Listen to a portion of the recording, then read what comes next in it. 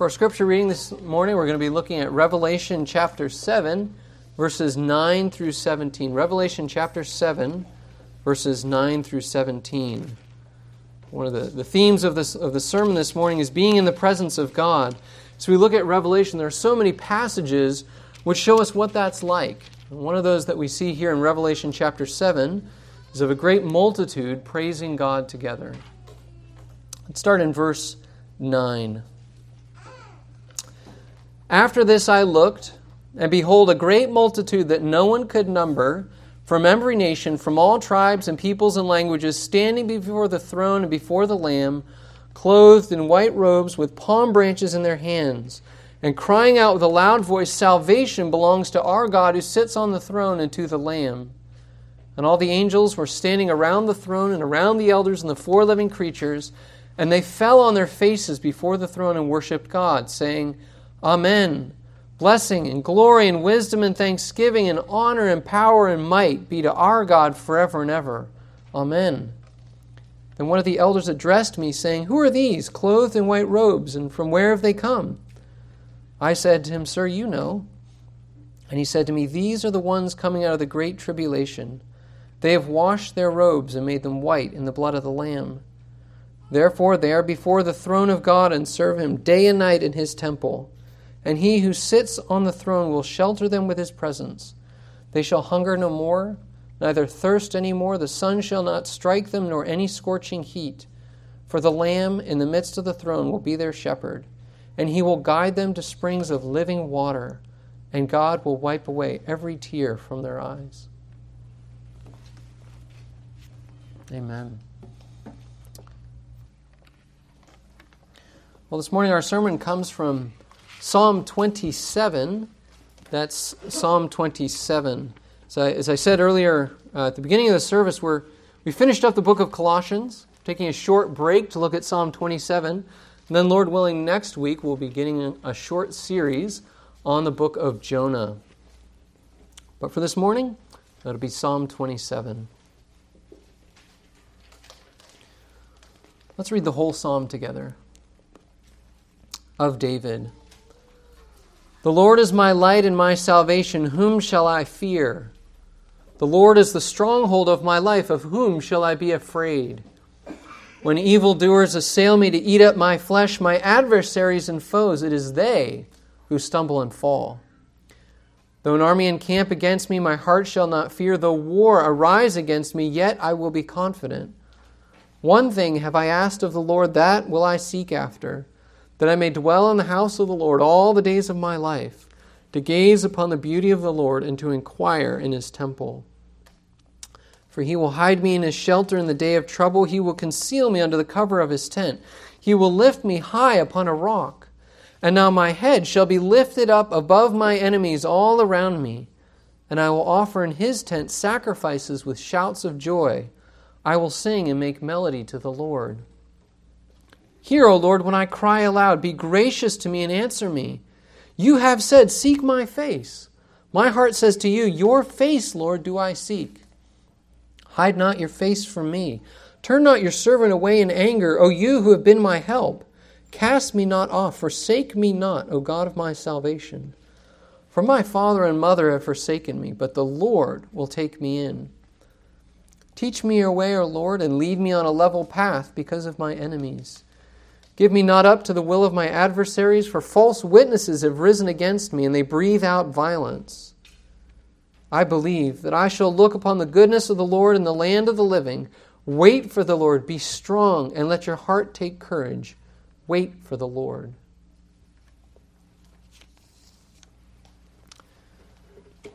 At a meeting this past week, I was trying to set some long-term financial goals. What do we want to do with the money that God has given us? But as I sat in that meeting and afterward, it really got me thinking. Maybe ask questions like, what do I actually value? What do I value? What's important to me? What is it that I really want to be able to do? What are my priorities in my life? Well, in Psalm 27, we see what David's priorities are. We see what's driving David's life. David shows what is most important to him. And the most important thing in David's life is God's presence. God's powerful presence is what sustains David's life and shapes David's life.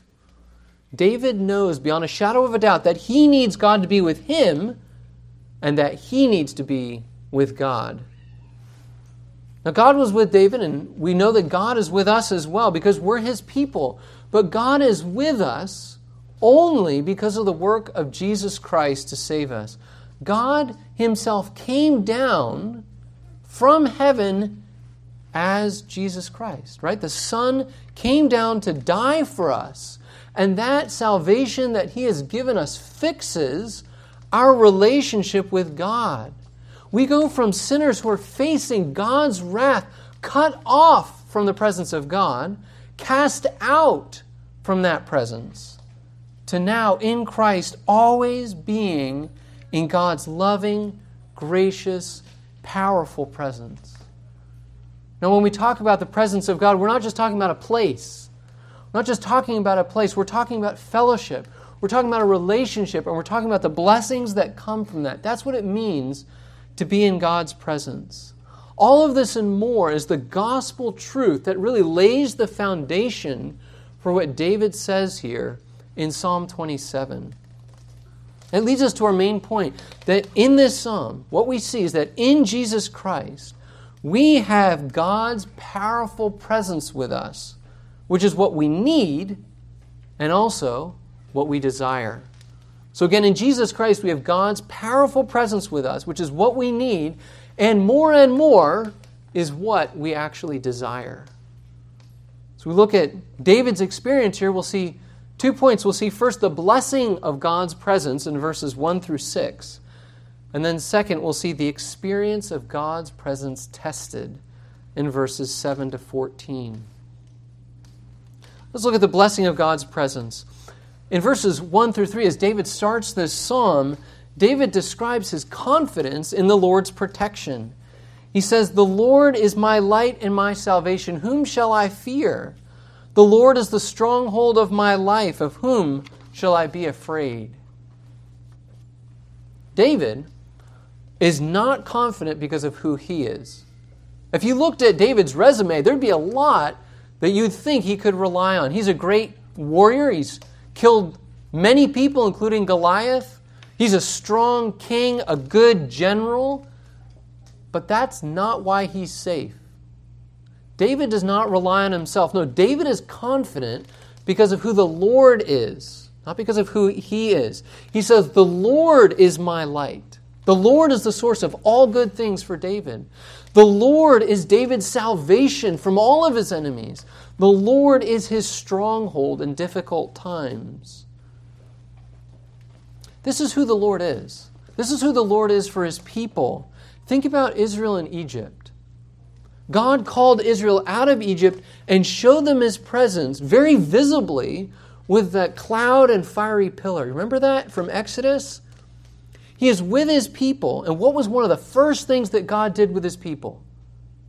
He stood between them and the Egyptians. As they came to the shores of the Red Sea and they saw the armies of Egypt behind them, God protected them.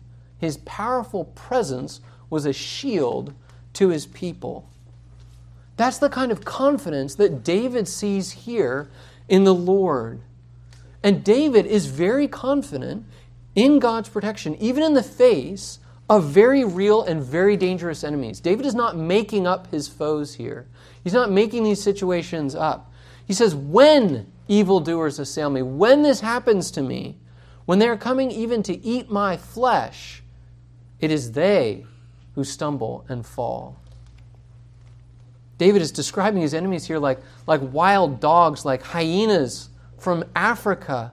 They are attacking David, and yet David says they fail. And they fail completely. That's stumbling and falling.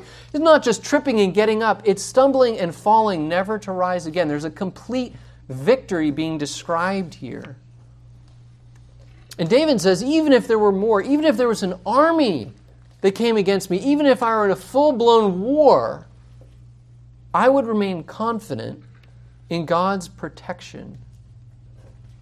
Now, the fact that David needs God's protection means that there are very real enemies. Not just in his life, but we actually need God's protection as well, because there are real enemies in our own lives. Sometimes we can read a psalm like this, or some of the other ones where David describes his enemies, and we can think, well, I don't have enemies like that, right? I don't have Absalom hunting for me. I don't have Saul on my tail. Well, yes, we do have enemies. You may actually have specific people in your life who are actually opposed to you. That might be true, and it doesn't always have to be specific people, though. We have enemies. We live in a world that hates God and is making that increasingly obvious day after day. And we know that that world that's opposed to God is actually headed by the devil. He is the power of the prince of the air. It's not even just stuff outside of us. Think about the fact that our own sinful flesh inside of us is attacking us. We have enemies. We have plenty of enemies. And that means, just like David, that we constantly need God's protection. And just like David, we can be confident because the Lord is always present with us. That's what he's promised. He says, think about it, in Hebrews, he says, I will never leave you or forsake you. He's actually picking up a promise from the Old Testament. I will never leave you or forsake you. And we can see how that actually happens when Jesus in John promises the gift of the Holy Spirit. He says, I'm going to be present with you through the Holy Spirit who I give you. The Holy Spirit, God himself, think about this, God himself is always present with us. Right now, God himself is here with you. And when you leave here, God is still with you in all your circumstances. And that shows us actually something important, that God does not protect us from a distance. God is not a distant God sending out someone else to help. No, he is personally, powerfully present with each one of us as his people.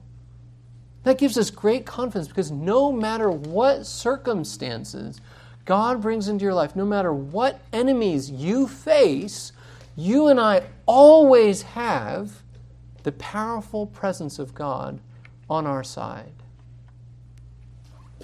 Now, we've seen then David's confidence. David has that great confidence. We can share that confidence because of God's presence. Now in David's life, that kind of confidence leads to his confession in verse 4. Look where he says, one thing I have asked of the Lord, that will I seek after, that I may dwell in the house of the Lord all the days of my life, to gaze upon the beauty of the Lord and to inquire in his temple.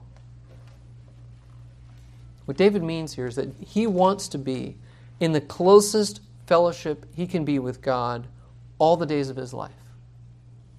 Notice how this desire dominates David's life. He says one thing, only one thing is what he wants.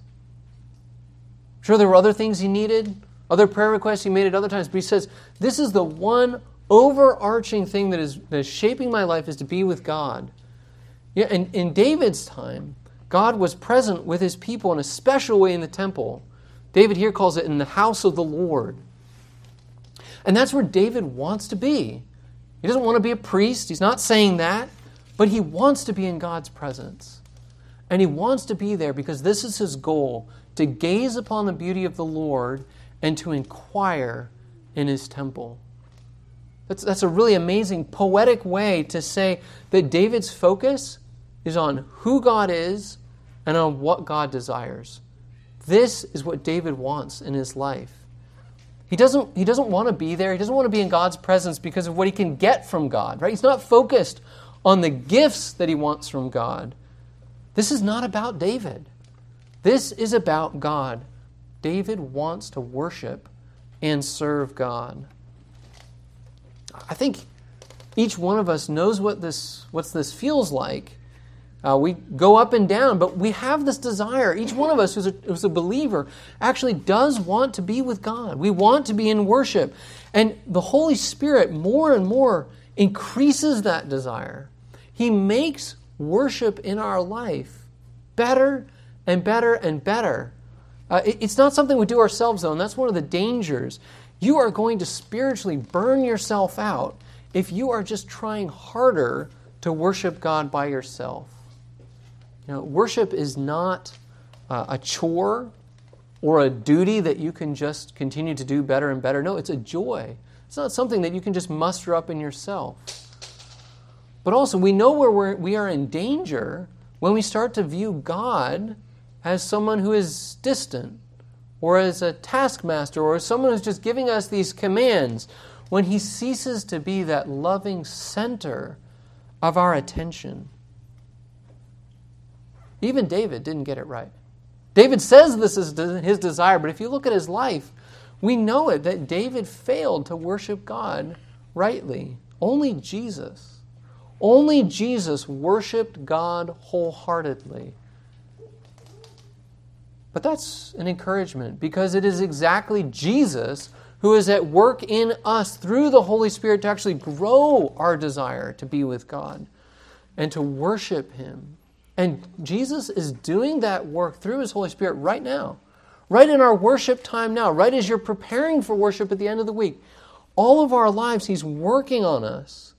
But that desire, that increasing desire, is never going to be satisfied here, because we're not going to stay here. We weren't made for here. David says he wants to be here all the days of his life. But we know there's more coming for us in heaven. You can think about what he says in Psalm 23. Not just to be with God all the days of his life, but to be with God forever. And that's what's waiting for us, that our desire will only be fully met when we're with God in heaven. But that's where we're going. That's what's actually shaping our life now. And we see that on every step of our way as we're getting toward heaven, God is powerfully protecting us. That's what David turns back to in verses 5 to 6. As we look at these verses here, it's almost like there's a spiral going on.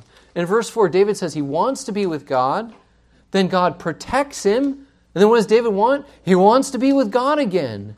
Right? That protection of God, that care of God drives David back into God's presence. David describes the protection of God's presence in verse 5. He says, "For he will hide me in his shelter in the day of trouble. He will conceal me under the cover of his tent. He will lift me high upon a rock." That's how God is protecting David. But it's more than just protection. Notice that in verse 6 it moves to exaltation and glory. God exalts the one who hides in him. He says, "My head shall be lifted up above my enemies all around me." And then finally, we see what David does. Notice that David hasn't been doing anything yet. But when David is described here in verse 6, he is described in worship. David will respond to God's protection with worship. He will come before him. He'll enter his tent with shouts of joy and sing and make melody to the Lord. That's what's happening in our life too. That as God protects us, as He actually shows His love for us, He is actually glorifying us. He is giving us that grace and that blessing, and those benefits push us back into His presence. They bring us back to Him with shouts of joy to be worshiping Him. But these verses really raise a very practical question, because if God is with us as He was here with David, okay, we say that, but are these verses really true? Think about it. If God protects us, and if we have this description here, then why are Christians attacked and killed for their faith? You know, it started with Stephen, the first martyr. We read about him in Acts. Does that sound like God was with Stephen as the men stoned him to death? It's still going on today, right? But these verses here that David says, they sound so triumphant. It sounds like David didn't even get a scratch. How do we make those two things fit together? Well, we experience those same things in our lives too. We're not martyrs, but we do experience and suffer from evil in our own lives. We know what that is like when it feels like God is not protecting us anymore. But actually, even in its worst forms of suffering, even in death, God is actually bringing us closer and closer to Himself. Just think about death. We're all going to die unless Jesus comes back. But Christ, in His death and resurrection, in His victory over death, Christ has actually redeemed all Christian suffering and all Christian death. And now for us, death itself leads us directly without any stops right into the presence of God forever.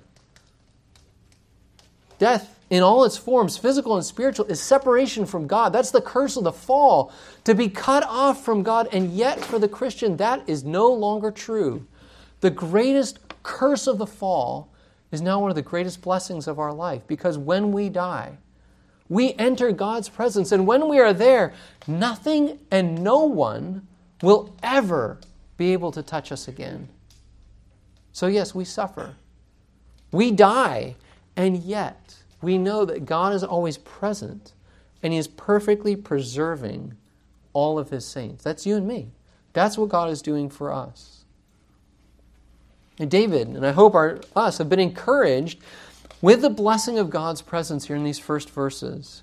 But as we see in the second half of this psalm, we don't always feel His presence. And we often have to rely on His faith, or on faith in His promises. It's really what we see secondly then, is the experience of God's presence tested in verses 7 to 14. This whole psalm changes in verse 7. David has been very confident up to now, but now things seem to be really different. David has been proclaiming the blessing of God's presence, but now in verse 7 and on, he's praying, desperately praying for God's presence and help.